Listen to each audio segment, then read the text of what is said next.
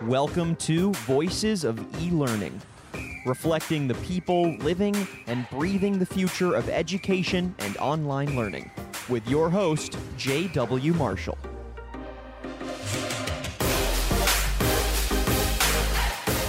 Hello and welcome everyone to today's podcast episode. I'm J.W. Marshall with MarketScale, and we're glad you're listening. Today's guest I am very excited about. We have with us Mike Belcher, Director of EdTech and Innovation at HP Inc. Mike, how are you doing today? Doing really good, as best as anyone can do. Exactly. I know 2020 is coming to a close sooner than we know. If you could give our audience just a little bit of background on yourself and what you do at HP to kind of kick us off, and then we've got some good questions to dive into. Yeah, no, most definitely, JW. Thank you again for inviting me here. Glad to be here. Love what you guys do with MarketScale and sharing this great information with folks. So hopefully I'll have some value to add.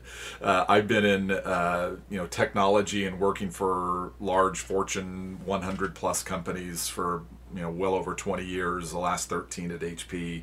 Mostly focused on the merge between education and technology. And my current role, really about the last 7-8 years, has really been focused on setting strategy on how we look at what technologies are going to drive business innovation and where we'll see job growth and skill change and that sort of thing. And then how does that relate back into education so we can hopefully do a better job of preparing our educators for that as well. Absolutely. And, obviously there's a focus on K-12 education, higher ed education, professional education. You guys kind of do it all at HP. Absolutely. Perfect. All right. Well, let's dive in to our first question, and we'll just get the elephant out of the room. Tell us a little bit about what you've seen from your expert kind of standpoint as far as the changes that we've endured here in 2020 during this global pandemic, as far as, kind of what were the trends pre-COVID and now what changes have we seen and where's this whole thing going? Yeah, I will say there's some market dynamics that don't make sense to us yet, and we're still trying to figure out some of those. But as we look at where the country was kind of headed economically, I think everyone was feeling pretty decent, right? I know there was some sort of volatility and potential for challenges. And honestly, when COVID hit and everyone quarantined, went home, whether that's from school, from work, from whatever, I think honestly people have handled this far better in many cases than I expected, far worse in some other areas, right? The thing that I think has hit us hard was how at risk many of our businesses were, right? And as we think about our retail business and how ill-prepared they were to move to a digital environment, our hospitality, our travel industry, there's so many industries that were just hit so hard, and I believe we're going to continue to get hit hard as this extends and it becomes more of a challenge. This idea of how we change the way we do almost everything should be a core superpower for the United States, right? The way that we think entrepreneurial, the way that we think in an innovative way to solve problems. I just hope we can get focused more on that as we get through this election and folks can really start to concentrate on solving these problems. Absolutely. And to dive a little deeper in that, I know we've talked in the past about some specific industries that you've seen some big changes in, as far as manufacturing would be a big one, as far as, that model changing, the need for continuous improvement. Speak to that a little bit. Yeah, it is one of those things that I've been, incredibly bullish on, particularly the last 6 years as I've learned more about the manufacturing industry. And if you had asked me 10 years ago, if I would ever spend the amount of time that I have in understanding manufacturing, I would have said there's no way I'm spending time on that. But it really has taken off because of the interest level that we see in this next generation of manufacturing, and particularly additive manufacturing. And I remember a time probably about 6 years ago when the CTO of our 3D printing division, which at the time I didn't even realize we had one. We were just kind of getting wind of what was going on there. Brought and showed me a prototype of a 3D printed object, and that 3D printed object was a pair of scissors, and these were small, plastic, gray sort of plastic, rough looking, and I'm going, okay, that's interesting. Because, but guess what? These were printed already assembled. There's no assembly required, no screw, no sharpening needed, and showed me as he proceeded to cut right through a piece of paper, and I went, okay, I get this, right? This starts to make sense. We were about 2.5 years ahead of releasing any of this technology into the market. And part of what we realized is we need to get out and evangelize this, right, to make sure folks knew what this technology would do, how it could change things. So this idea of printing manufactured products is really new, right?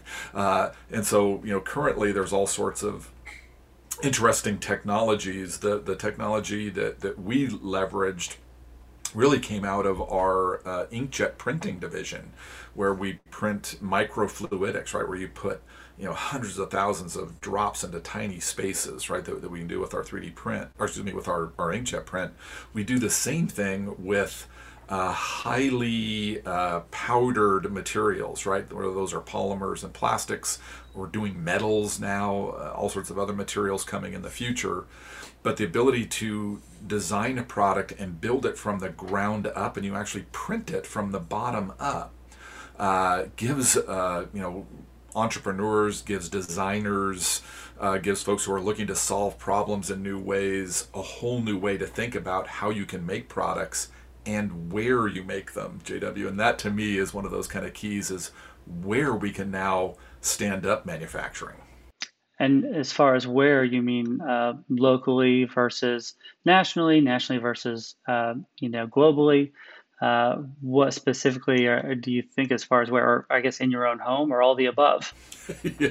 Well, eventually I think we'll get to that point where we can do some of this in our own home. Right now, the technology we have is really at manufacturing level sort of printers, right? These are, in manufacturing levels, are, $350,000 to $500,000 printers, which in the industry is cheap.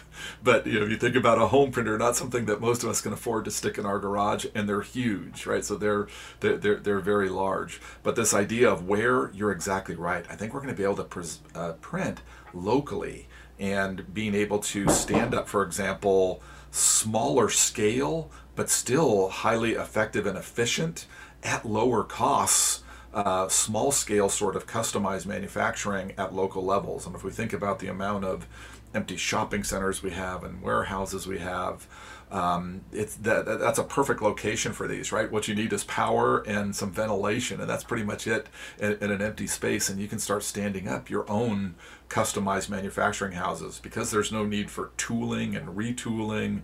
There's no injection molding and building molds. In fact, many cases, this technology is being used to make some of those molds to help manufacturing. You don't have to carve things out of metal, because it was the only way you could build a product. Now I could build that out of plastic, lightweight it, reduce the cost, reduce the energy it takes to drive it, etc. So that to me is going to be the big changer. And as we've been doing, work looking at the future, we believe somewhere between 5 and 10 million new jobs are going to start up in the next decade, just out of this additive manufacturing business. Wow. And so I know almost everything we talk about usually comes back to education. That sounds like there's going to be a big need for some reskilling and some upskilling of the workforce that maybe is currently working in manufacturing or has been laid off this year from manufacturing. What are your predictions as far as what will those jobs look like in the future? Yeah, and in a couple ways, right? I think things will kind of morph. First off, your low-skilled, repetitive sort of manufacturing jobs, those are going to be a thing of the past, right? and we have to think that way and be smart enough, right, not to try to regenerate jobs that don't have a future.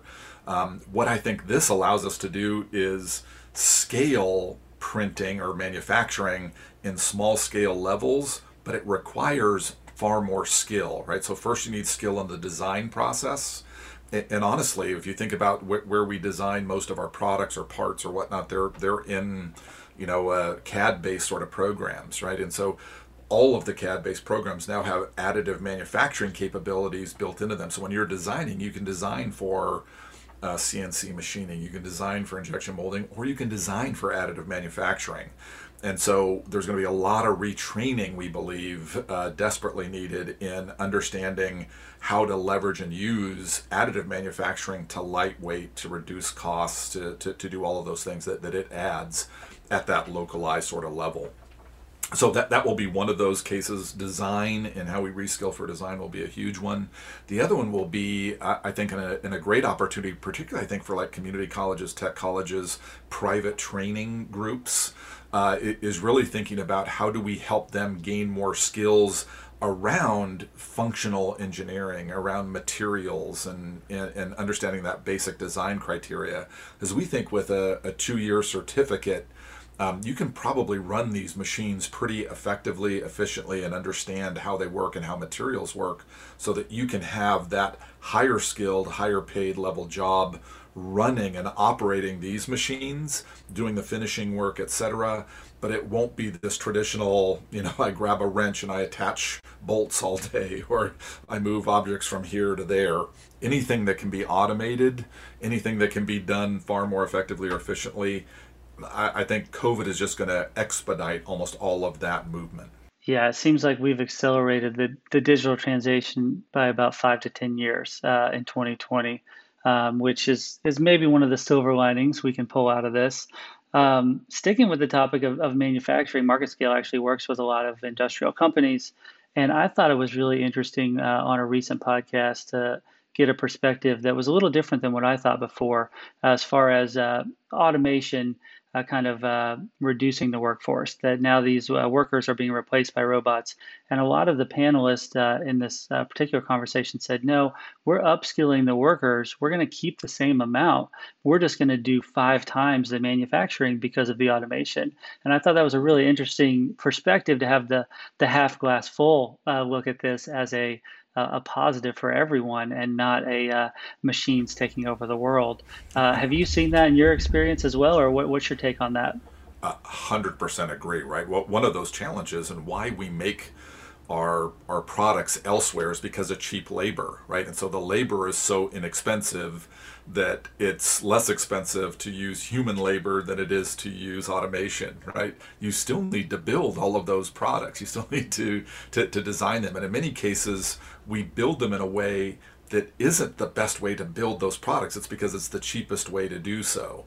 I think this sort of technology and allowing us to do more of this localized manufacturing with the supply chain being pretty much raw material, right, that you can bring in, and that becomes the supply chain. You'll see folks like Volkswagen, right, who are very interested in this technology, already deploying some of it with us, metals and plastics, where their interest is right now. And where I have an assembly plant where some of that is automated, some of it is not. I want to stand up my own manufacturing. I want to put a warehouse in place where I can manufacture the plastic parts when I need them. I can manufacture the metal parts, and as many of them as possible when I need them, so that these aren't being done all over the world. And when you have a pandemic, everything comes to a screeching halt, right? So this ability for us to do more of that just-in-time build of the product locally where you're actually manufacturing was where I think we're going to see more companies begin to think through that process, right? This technology is enabling them to rethink and innovate in those areas. And there will be more jobs and more highly technically required jobs come out of that group. That's amazing. Yeah, and the feedback I got was the people currently doing some of those lower level jobs are the best people to learn those skills because they do already have a baseline foundation on how this works. And so it's just the next progressive step, and not to think of, the minimum wage job to the 100,000 plus job as one giant leap, but to think that there's going to be a transition period where the next best job is going to keep coming available for those that are kind of seeing the future along with employees as well as employers.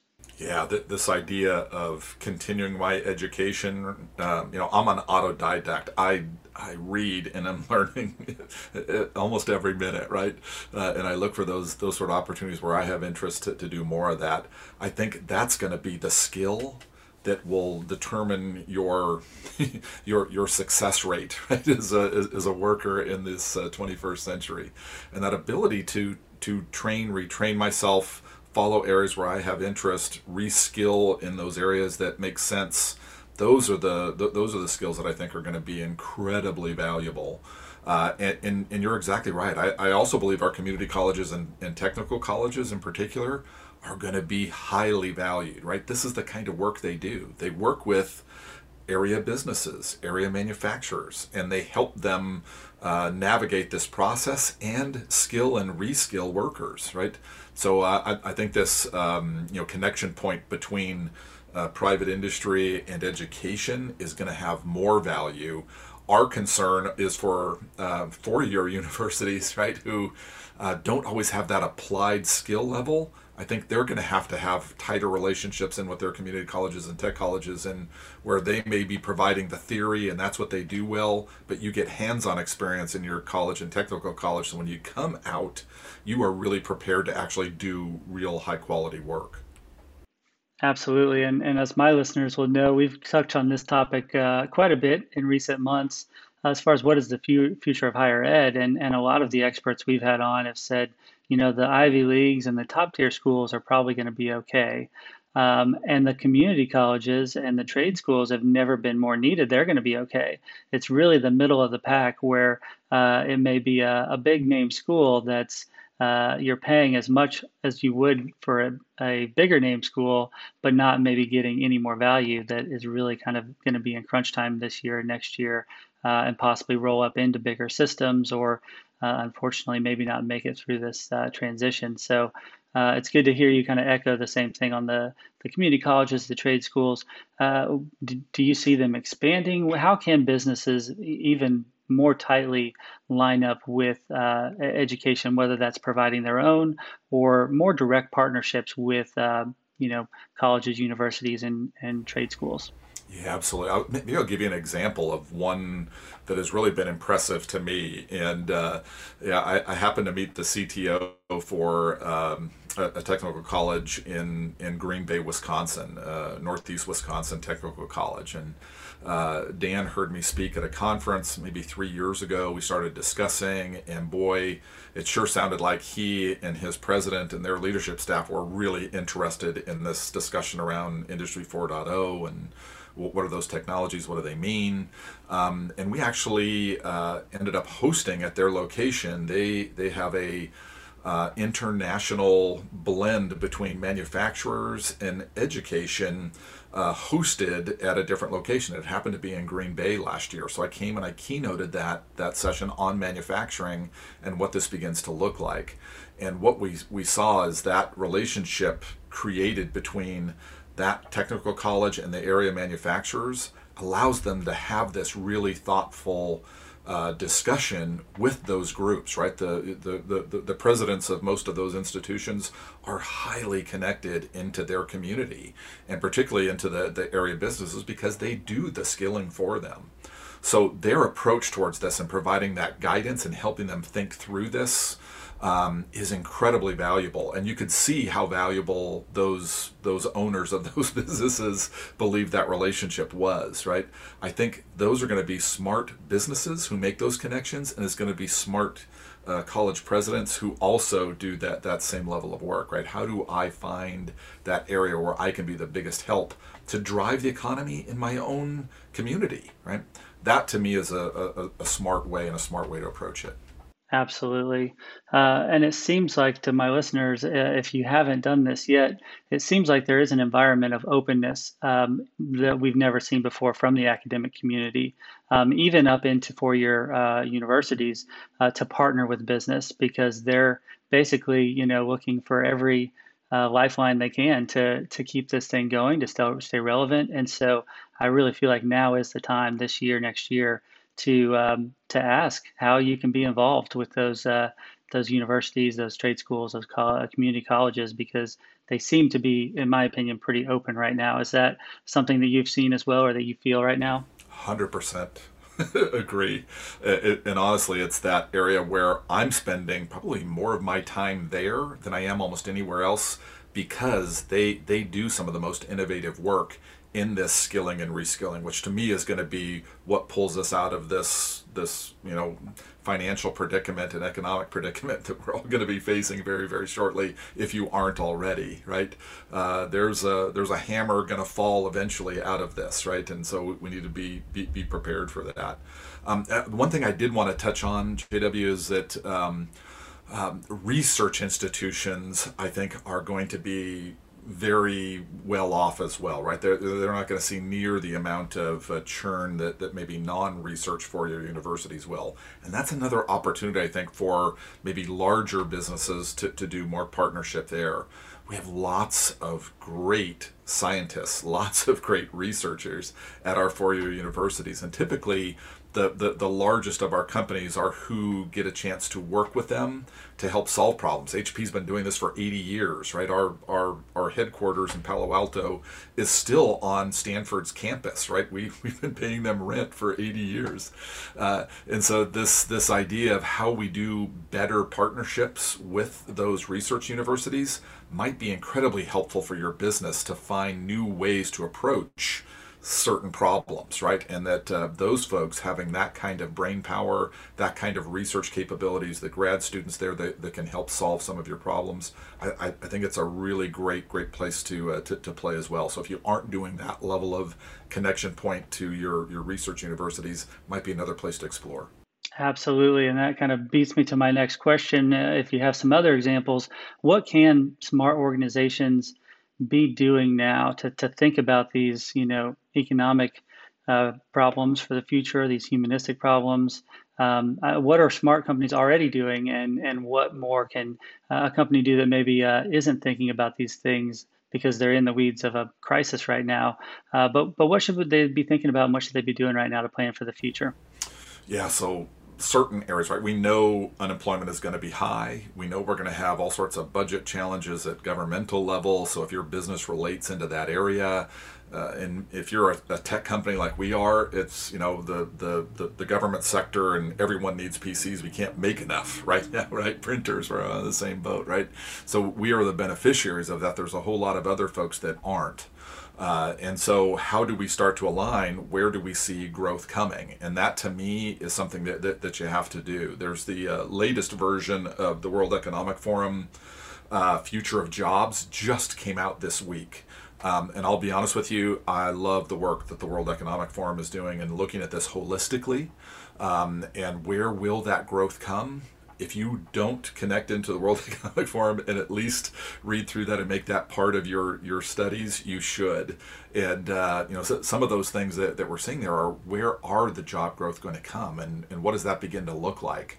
Where are the jobs that are going to decline? And boy, if you aren't at least looking at that as a business owner, you're doing yourself a disservice, right? Because if some of those areas that are of decline or where you have employees or where your business lies, you might need to start to rethink, how do I innovate in a way that either morphs my business or allows me to be competitive.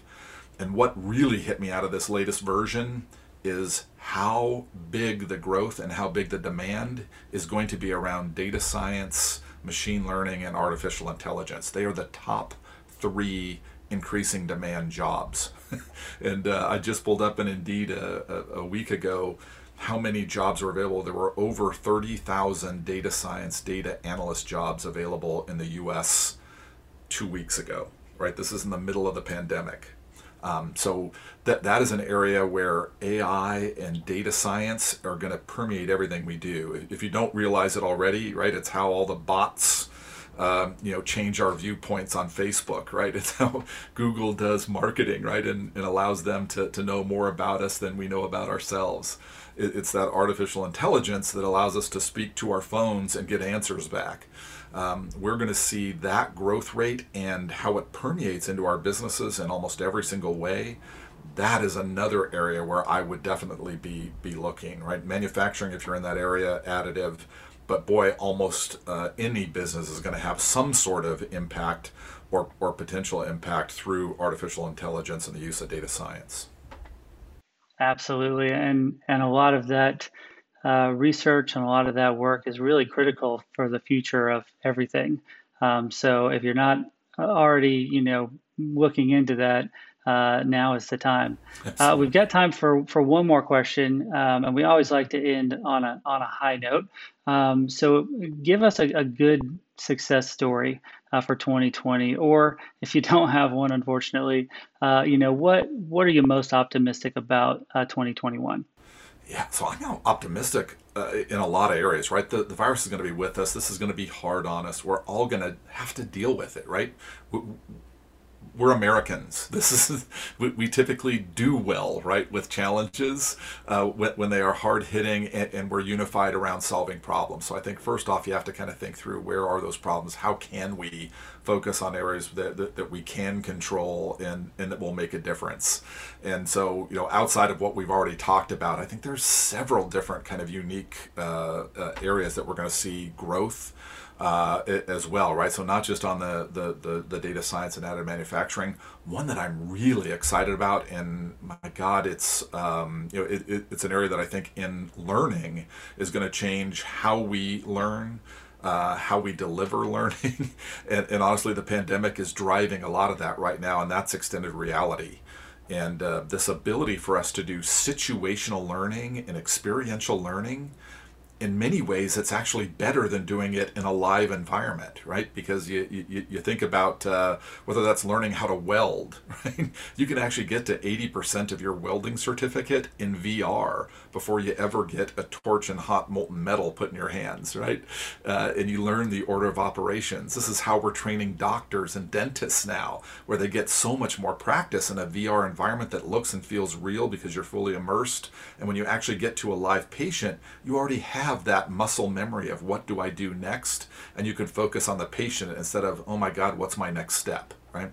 So there's a lot of that kind of work. I think there's a lot of cool software that's helping in this area as well, and I'll give you a couple examples there. One is a company called Ovation that I really love their product. I use it myself, and particularly when I was traveling a lot and doing a lot of presentations. They do situational learning where you can put yourself in different sorts of situations. It may be a one-on-one environment where you're speaking to an interviewer for a job, or you're speaking to a small group or a large group, and then can customize what that group looks like. And then you can put your presentation and what you're going to say into that software tool.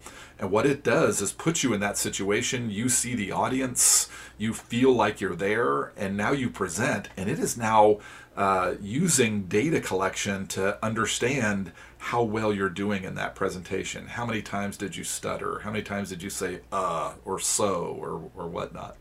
And so it's wild then when you come back and look at that. It was one of those things that when I first started using Ovation, it was almost mind-boggling how badly I was presenting, right? But it helped me, right? I could do it on my own. And then if I had someone else watch that with me, what else would you recommend? And so this idea of doing self-directed learning and experiential learning, and then the ability to have a teacher as a facilitator in that process is incredibly valuable. If I had to practice those situations in a live environment, how many times would I have to do that and have to look at myself in video before I could get that sort of response? So those are the kinds of tools we think are going to be really cool. Another example I'll give you that is more education focused, but Colorado State University is a university that actually started deploying extended reality and virtual reality in lab environments. And so they had a lab with 100 virtual reality headsets with high-powered devices up in the ceiling that hung down in this big open space. And you could have up to 4 students at a time collaborate in VR on a anonymized virtual reality cadaver, meaning they actually took MRI and CT scans from actual patients, and then those students could do an autopsy or could do discovery on all that they wanted to see. So if they wanted to see a patient, if they were, say, studying to be an oncologist, they could look at stage 1, stage 2, stage 3, stage 4 lung cancer. You could never do that any other way, right? And so when COVID hit, they went, oh my God, what do we do? We're going to lose all this lab time with our students.